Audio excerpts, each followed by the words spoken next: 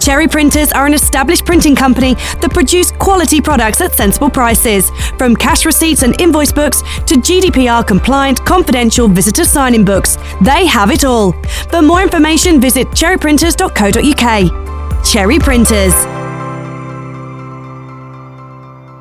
Besides the Spotlight. Nicki Ledgard is a breakfast producer for the BBC. When she was younger, she wanted to be a star on TV. After leaving university, she went and volunteered at her local BBC radio station. She now puts together 4 hours of breakfast radio every weekday morning to deliver the latest news, weather, travel and sport to put a smile on the faces of the BBC Radio Bristol audience. You are listening to Besides the Spotlight with me, Finley Ratsnet, talking to Nicki Ledgard.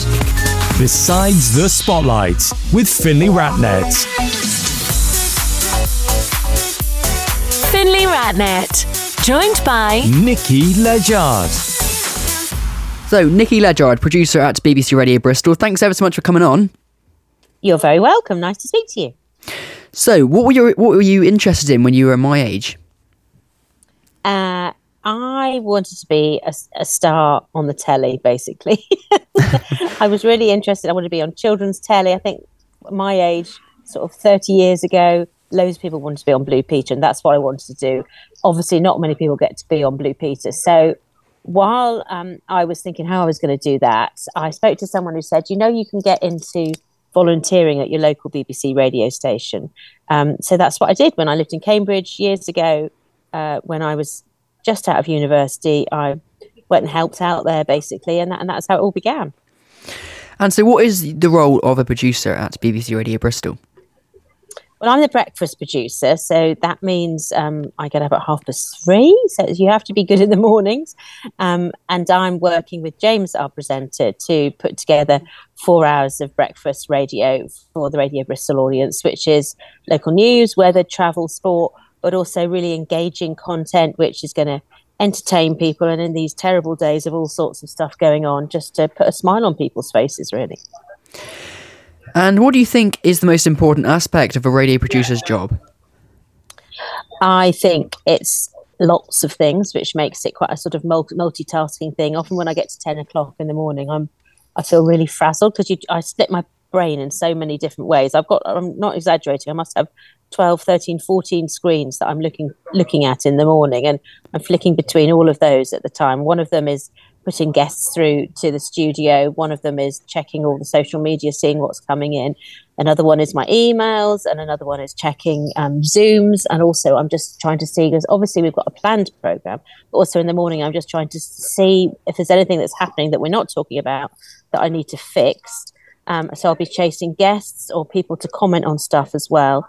And it's managing to juggle all of that. But I think probably the most important thing is your relationship with the presenter. And whether you like them or not, you have to have a very, very good working relationship. So they need to know that when something happens, they can trust you to sort it out. So you need to sort of work out a sort of shortcut conversation that you can have, especially at Radio Bristol, where most of the program is all speech content. So there aren't many opportunities when I can speak to James when he's not doing something else. He's very good at listening to more than one thing at once, but I need to think very carefully. If I'm going to put my finger on the buzzer and speak into his headphones to tell him something important, I need to think very carefully about exactly what I'm going to say, that it's going to be short, first of all, that it's not going to put him off his stride of what he's saying, and that it's going to be very, very clear. And if it's a last minute change, that's crucial. So I think there's a lot to do when you start producing a program, is to work out with the presenter, how do you want me to do stuff? How do you want me to talk in your ear? Would you rather I didn't? Do you want me to write things on the screen? Do you want me to send you a message? Do you want me to come in and write it on a bit of paper? And just to work out the very best you can get out of something. So we've got a program produced, and then in the morning we're tinkering with it to make it as current and as good as we think we can do. And then it's that constant communication. If there's a story, if suddenly there's a big bus crash on the M32 and the road's closed, I need to make sure I've spoken to the newsreader about it. I need to make sure the person who does our travel's all over it. And I need to make sure James is all across it. I think it's very easy as a presenter and a producer with the glass in between you that you might be busy beavering away with the next segment. But unless you let the presenter know what's happening, it can get quite tricky. So you just need to communicate with everyone. And as part of a big news organisation like we are at Radio Bristol, if something really big happens, then we have to make sure we tell everyone else within the organisation so that they could use it or speak to the same people that we've spoken to. So there's a lot of sharing going on, and there's managing a team as well. So it's lots of different things. So the breakfast show on BBC Radio Bristol is always a very busy show of live guests and interviews. What's it like working in that fast-paced environment, and how do you cope under that pressure? It's really, really fun. We're lucky that we have a team that we all really get on, and we try and make it fun to listen to, and it's fun for us to take part in as well. And I guess, as I said, I'm lucky that I don't mind getting up early, but it does take its toll. I work 4 days. I choose to work 4 days a week, not 5. So by the time I get to Thursday, Friday's my day off, I do feel like I'm a bit frazzled, but it's fun. And we all feed off each other in terms of energy. I guess that's a weird thing about the media when you're on the radio or the television or doing a podcast like you are, that you need to have that energy. And when you do it every day, it's sometimes, you might, for whatever reason, not be feeling it. You might not be feeling well. You might not have slept very well. So I feel it's like my role to make sure everyone in the team is as in a good mood as they possibly can be, which obviously is tricky sometimes, but it's about that sort of side of stuff as well. It's not just working out which person you're going to speak to next. The only way you get the best out of your team is if everyone's working together and on relatively good form. So I'm sort of a great cheerleader for just trying to make sure everyone's okay and trying to keep everybody in a good mood. And how do you sort of find the content that you feature on a typical breakfast show? There's lots and lots of different ways. We have a big regional news diary at the BBC, which everyone from Radio Bristol to network inputs in. So I can see at a glance what everybody's doing all over the country. I can see what Points West have got planned for tomorrow. I can see what online have got planned. So, and we're trying to be better than that. That's part of a lot of the changes that are coming up, is that we're trying to be better at sharing stuff, so that we're, for example, we're doing a story tomorrow about bus cuts, and there's a meeting at the West of England Community Authority starting literally right now, actually. And we were going to send our politics reporter, Pete Simpson, but Paul Bartrop, who's the political correspondent for Points West, is going. So there's no point both of them going. There's just stuff like that. So that's the stuff that's in the diary. And then we really try to do what's going to keep people entertained and engaged. So what might they like to hear about that they might like to be able to get involved in? And then also there's the stuff that just what are people talking about?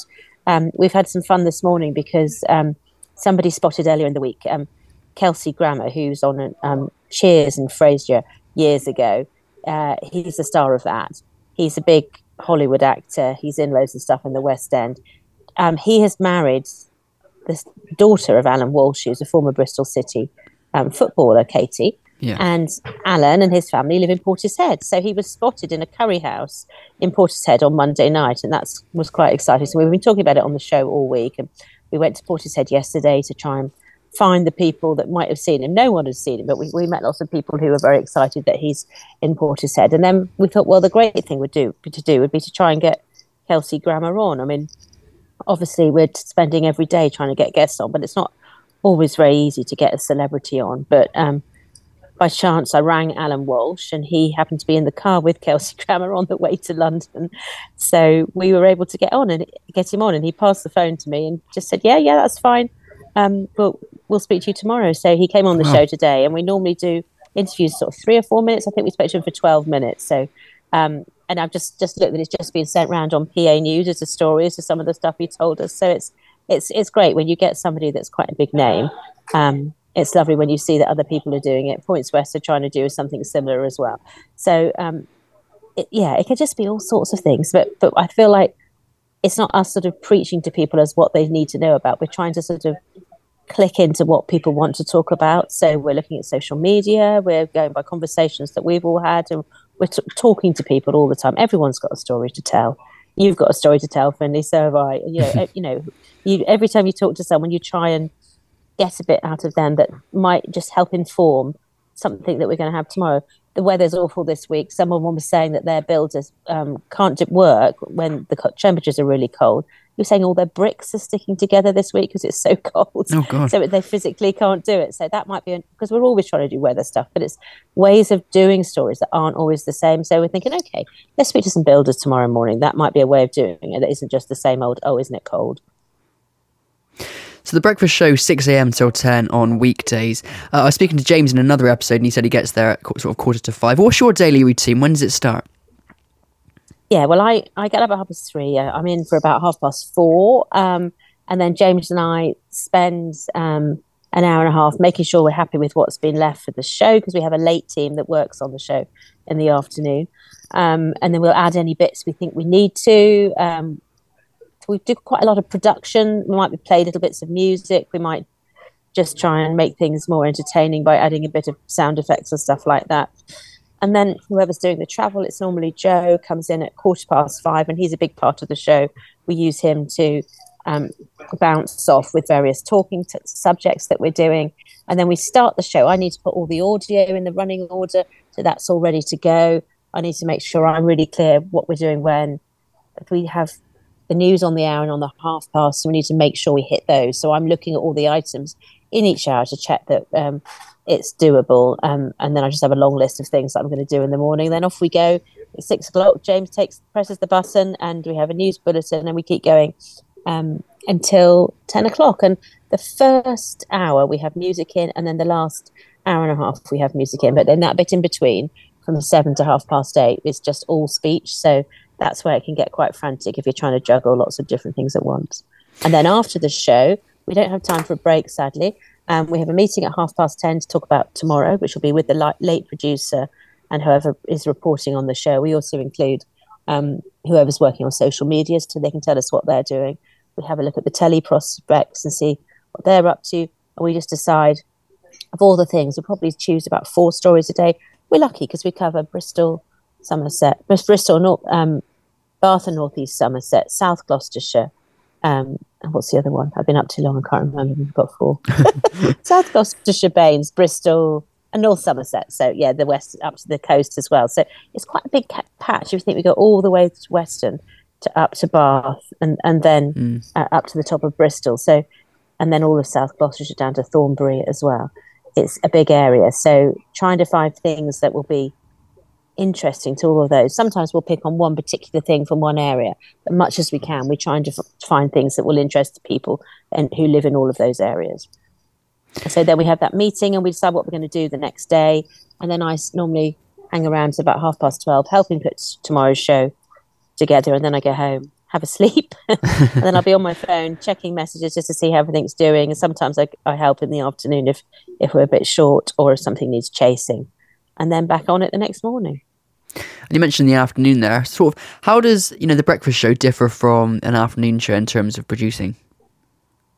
There are lots more items in it in terms of news content. Afternoon show is much more featurey and tends to have sort of 2 or maybe 3 news interviews a day. Breakfast radio is, of course, when the biggest number of people in the audience are listening. Breakfast is unlike telly, where telly has its peak for news in the evening. Our peak is in the morning. So that's why more input goes into that. And it's a mixture of news. We have a competition every day. As I said already, sort of entertaining features as well. But it's quite a different feel to the afternoon show, which is much more sort of celeb focused and things that are going on in the patch, sort of what's on and stuff. What's on at the theatre, who's famous, we're lucky we've got lots of theatres in our patch, so there's quite a lot of people and big names that we can speak to in the afternoons. And it's fair to say that everything doesn't always go to plan. That's the joys of live radio. I found out the hard way. How do you handle any mistakes in a programme?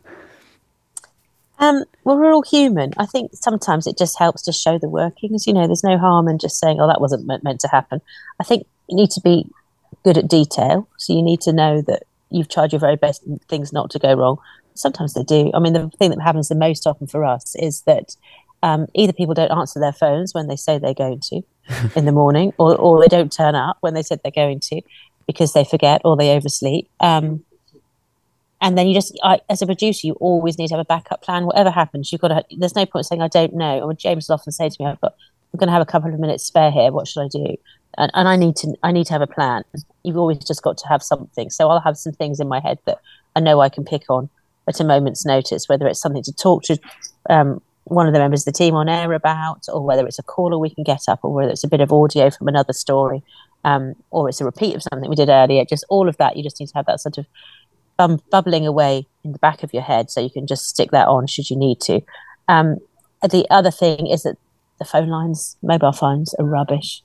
I'm so over Zoom, so hate doing Zoom interviews on the radio because the quality is just not very good. And obviously that's been a big lockdown thing. And it would be much more complicated us getting together if we didn't use it. So there's lots of pluses for using Zoom, but sometimes it just doesn't work. And that's very frustrating because they're there, but the phone signal's not good enough when with lots of parts of our patch where just the phone signal just isn't good. And it's just frustrating if you can't hear people properly. So that gets my goat. But basically, sometimes it's funny if things go wrong.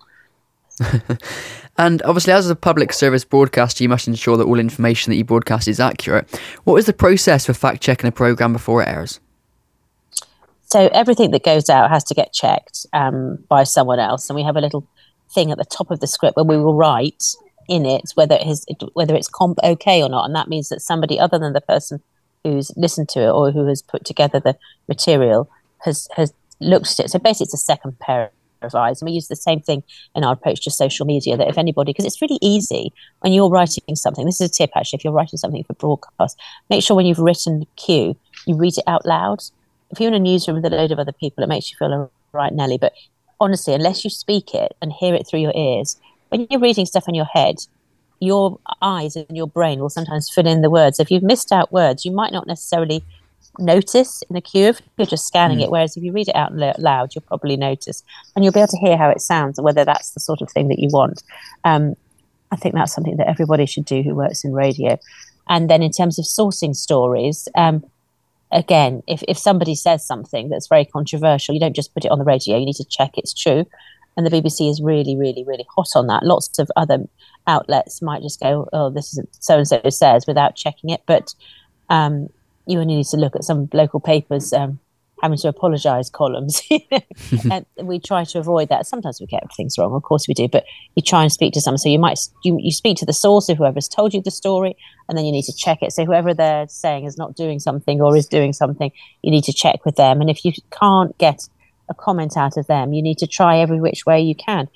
Or maybe you go to somebody else who might have a view on it, who might shed some light. But we would never put a story on the radio unless we've got all of those things. I mean, sometimes if it's a political story or something and somebody doesn't want to comment, we just have to say, and you'll hear it on the radio and the television a lot, we did ask them for a comment, but no one's come back to us. But so we have to make every effort to be fair to everyone. We can't be prejudiced on our personal views. We've got to be balanced in our reporting and the way that we tell stories.